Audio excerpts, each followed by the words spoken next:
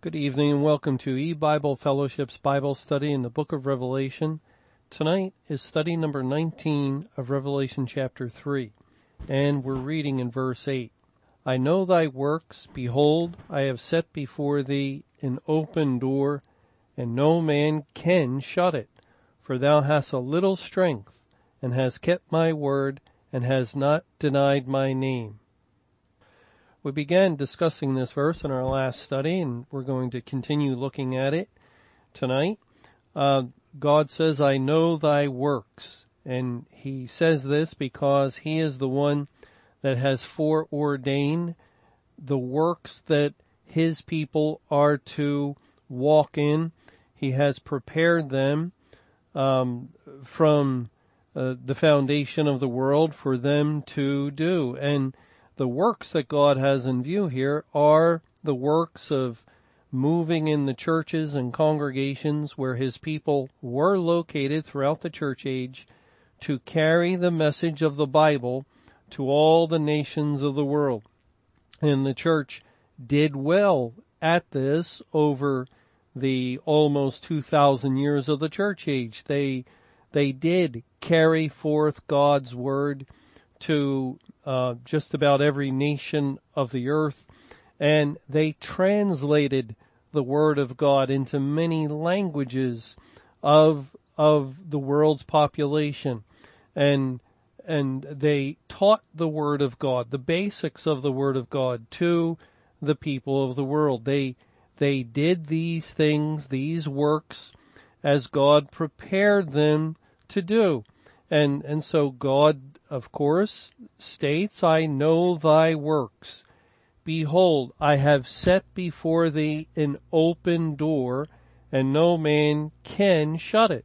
God is the one that opened up doors for missionaries to carry the gospel into tribes of Indians that were previously cannibals, and God is the one that opened up doors for his people to carry the gospel into countries that were very hostile towards that same gospel. Yet God made a way and made it possible for the gospel of his grace to travel into these places. And sometimes the more hostile the environment, the more God would bless his word and multiply it to the population. For instance, we see this example with a nation like China that is under communist rule, and yet the gospel was there and thrived there, and God saved his people from that great population of the nation of China. And he worked this way in various ways in many nations over the course of the church age, and he is the one that opened up the door and no man could shut. Now the word here, can, and no man can shut it, is the Greek word dunamai, which is Strong's 1410, and it comes from 1411, dunamis. And dunamis is the word that means power. And this word dunamai we find used in Luke chapter 12. And I'll turn over there. Luke 12, verses 25 and 26, where it says, And which of you, with taking thought, can add to his stature 1 cubit? If ye then be not able to do that which is least, why take ye thought for the rest? And the word able is dunamai, and also the word can is dunamai. It is an inability. There is no power, no might, no strength within a man even to add a cubit, or we would say in our own measurement, you can't add an inch to your height, and you cannot do that which is least. It's not that much of a deal to be an inch taller, and you and I and no man can even do that. Well, yes, men may wear something that elevates them, or a woman might, but no, that's not making yourself taller. God's the one that does the least. He's the one that has the ability to give people height, and He's the one that controls that, as well as that which is the greatest. And what is the greatest? It is salvation. God is the one that controls salvation and the opening up of that doorway to heaven and the shutting of the doorway to heaven. And man cannot shut it. The word dunamai is also used in Luke 13 in verse 11, where it says, "And behold, there was a woman which had a spirit of infirmity 18 years, and was bowed together, and could in no wise lift up herself." And the word could is the same word. She just could not straighten up. She could not lift up herself due to her infirmity, her sickness.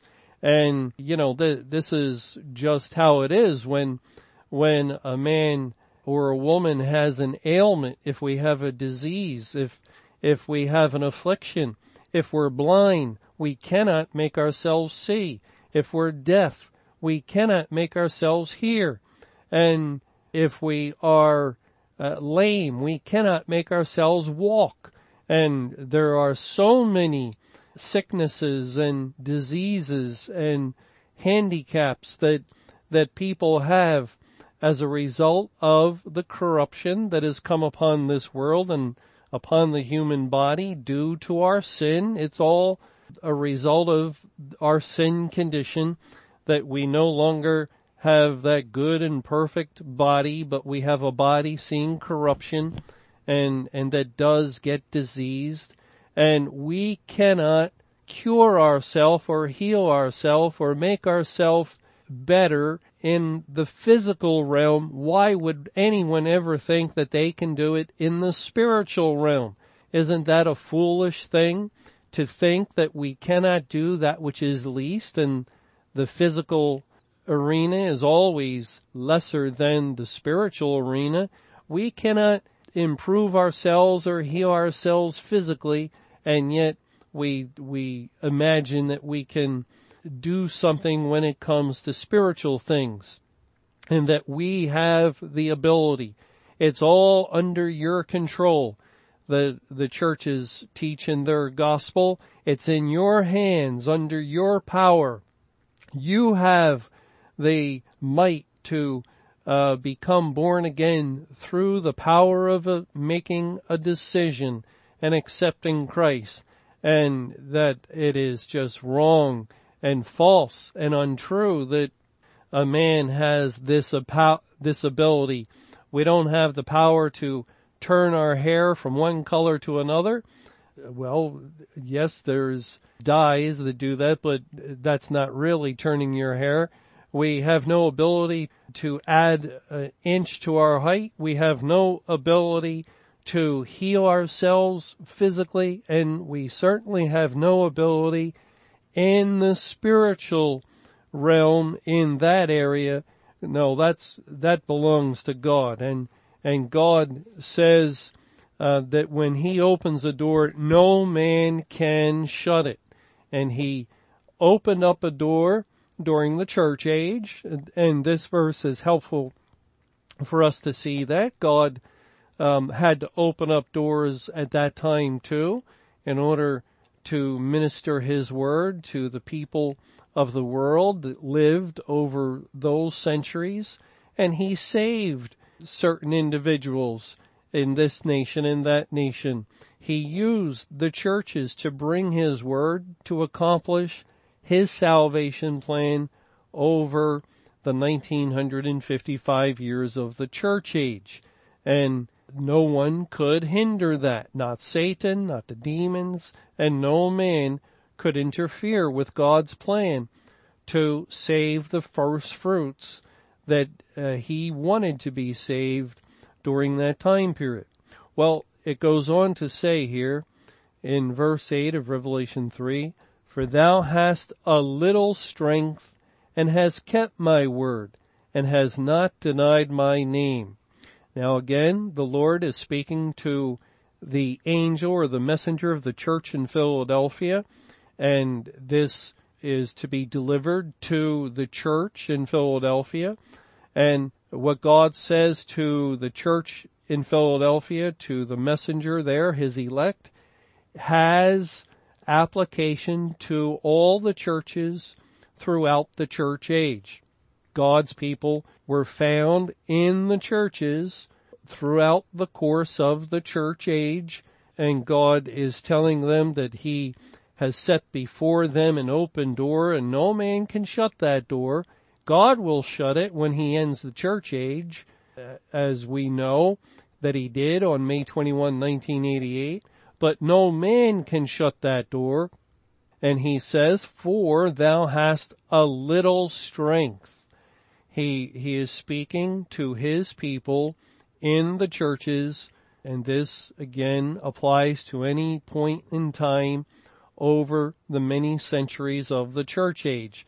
Thou hast a little strength.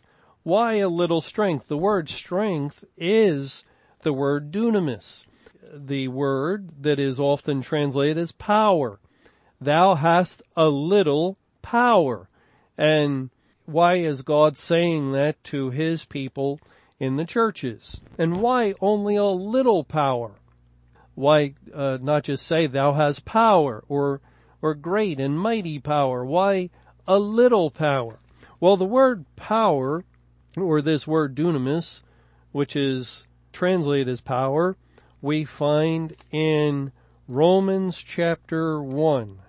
In Romans 1, it says in verse 15, I'll start reading there. "So as much as in me is, I am ready to preach the gospel to you that are at Rome also. For I am not ashamed of the gospel of Christ, for it is the power of God unto salvation to everyone that believeth, to the Jew first, and also to the Greek." The gospel of God, it says here in Romans 1:16, is the power of God unto salvation. It is the dunamis, the strength of God unto salvation. And, that's a very significant thing for the Lord to say. He is really saying that the gospel is the power of God. It's the dunamis of God, and in relationship to his salvation plan.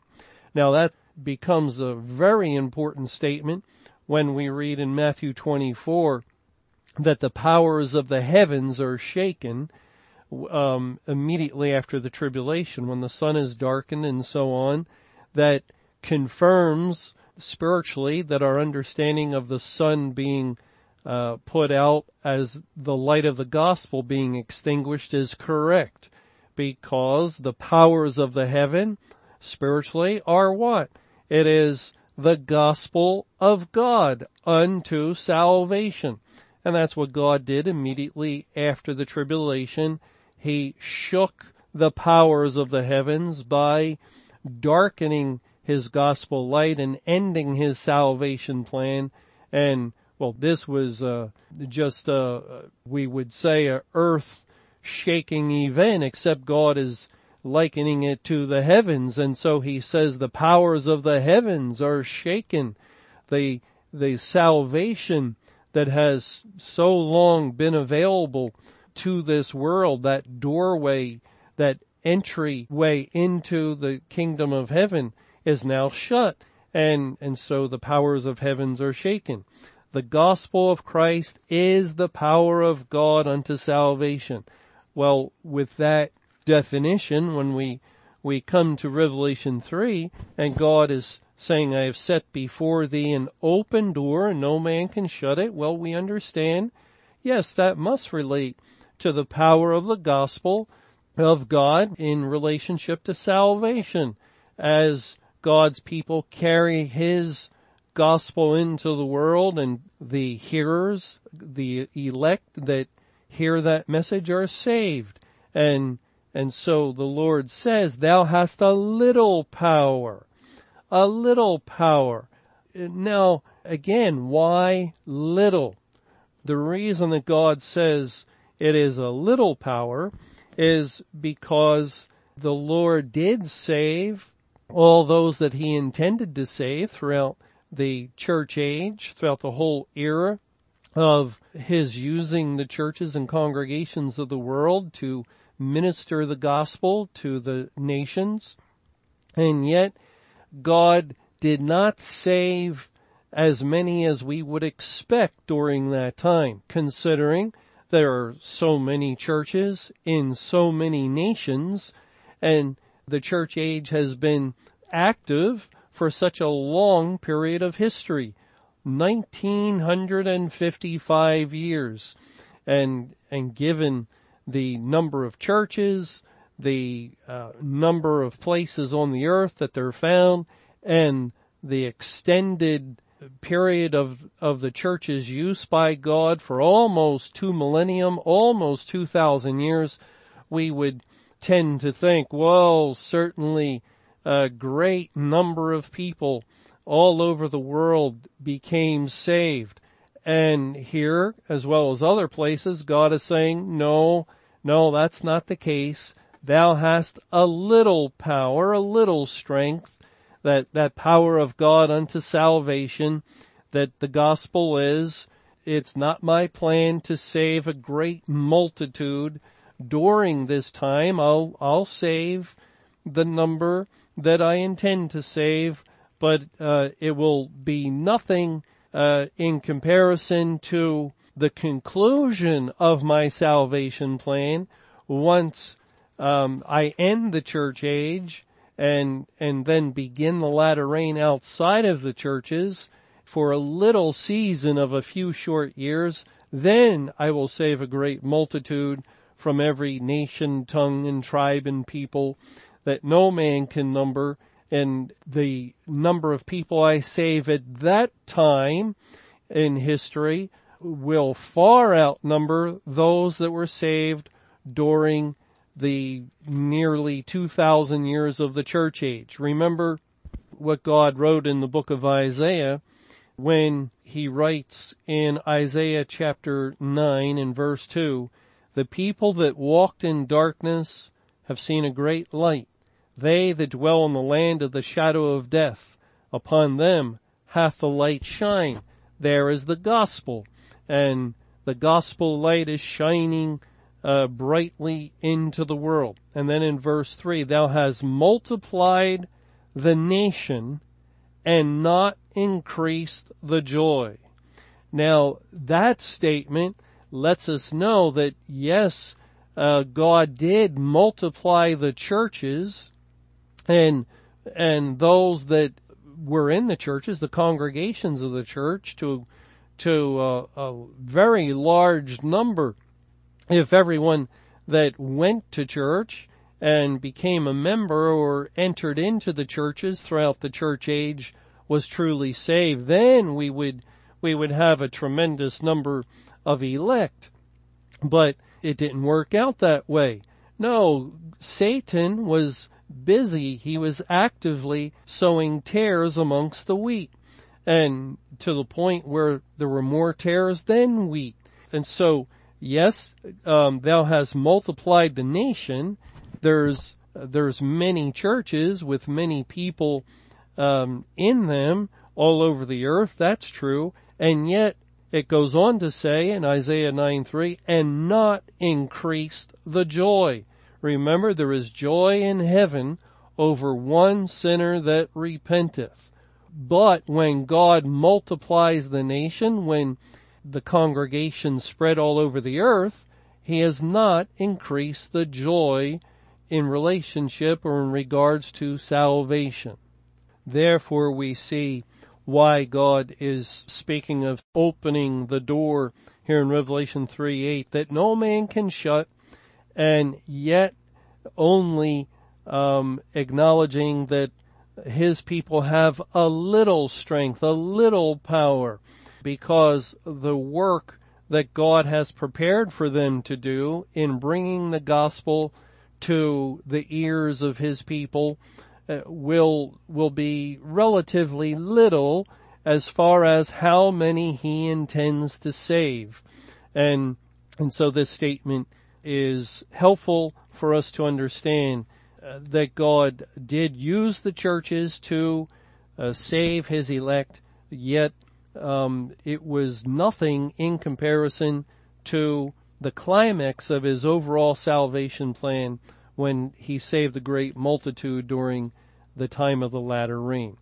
And it goes on to say, for thou hast a little strength and hast kept my word and hast not denied my name.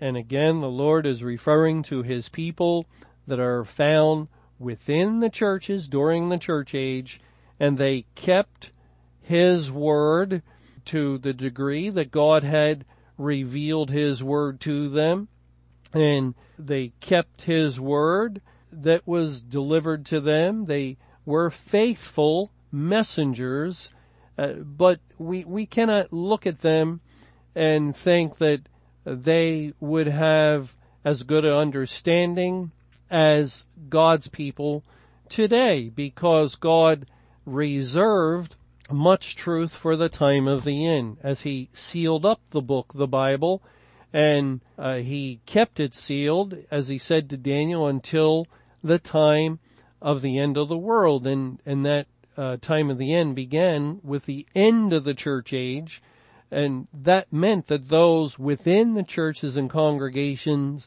had a limited knowledge, because God kept back from them many things. And yet, as far as what he did reveal to them, the truths that they did receive and understand, they kept them. The Lord's people, the elect, kept them and did not deny his name. Now, if they did not deny his name, this means that they confessed his name and they lived their lives for him. They trusted in him.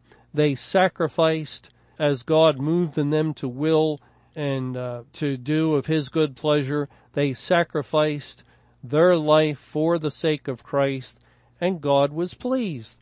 This is a very favorable statement that he is making here of his people that lived their lives at a time when God was utilizing the New Testament churches and congregations. Well, we'll continue our study in Revelation 3 and move into verse 9 when we get together in our next Bible study. This looks like it's a good place for us to stop at this point.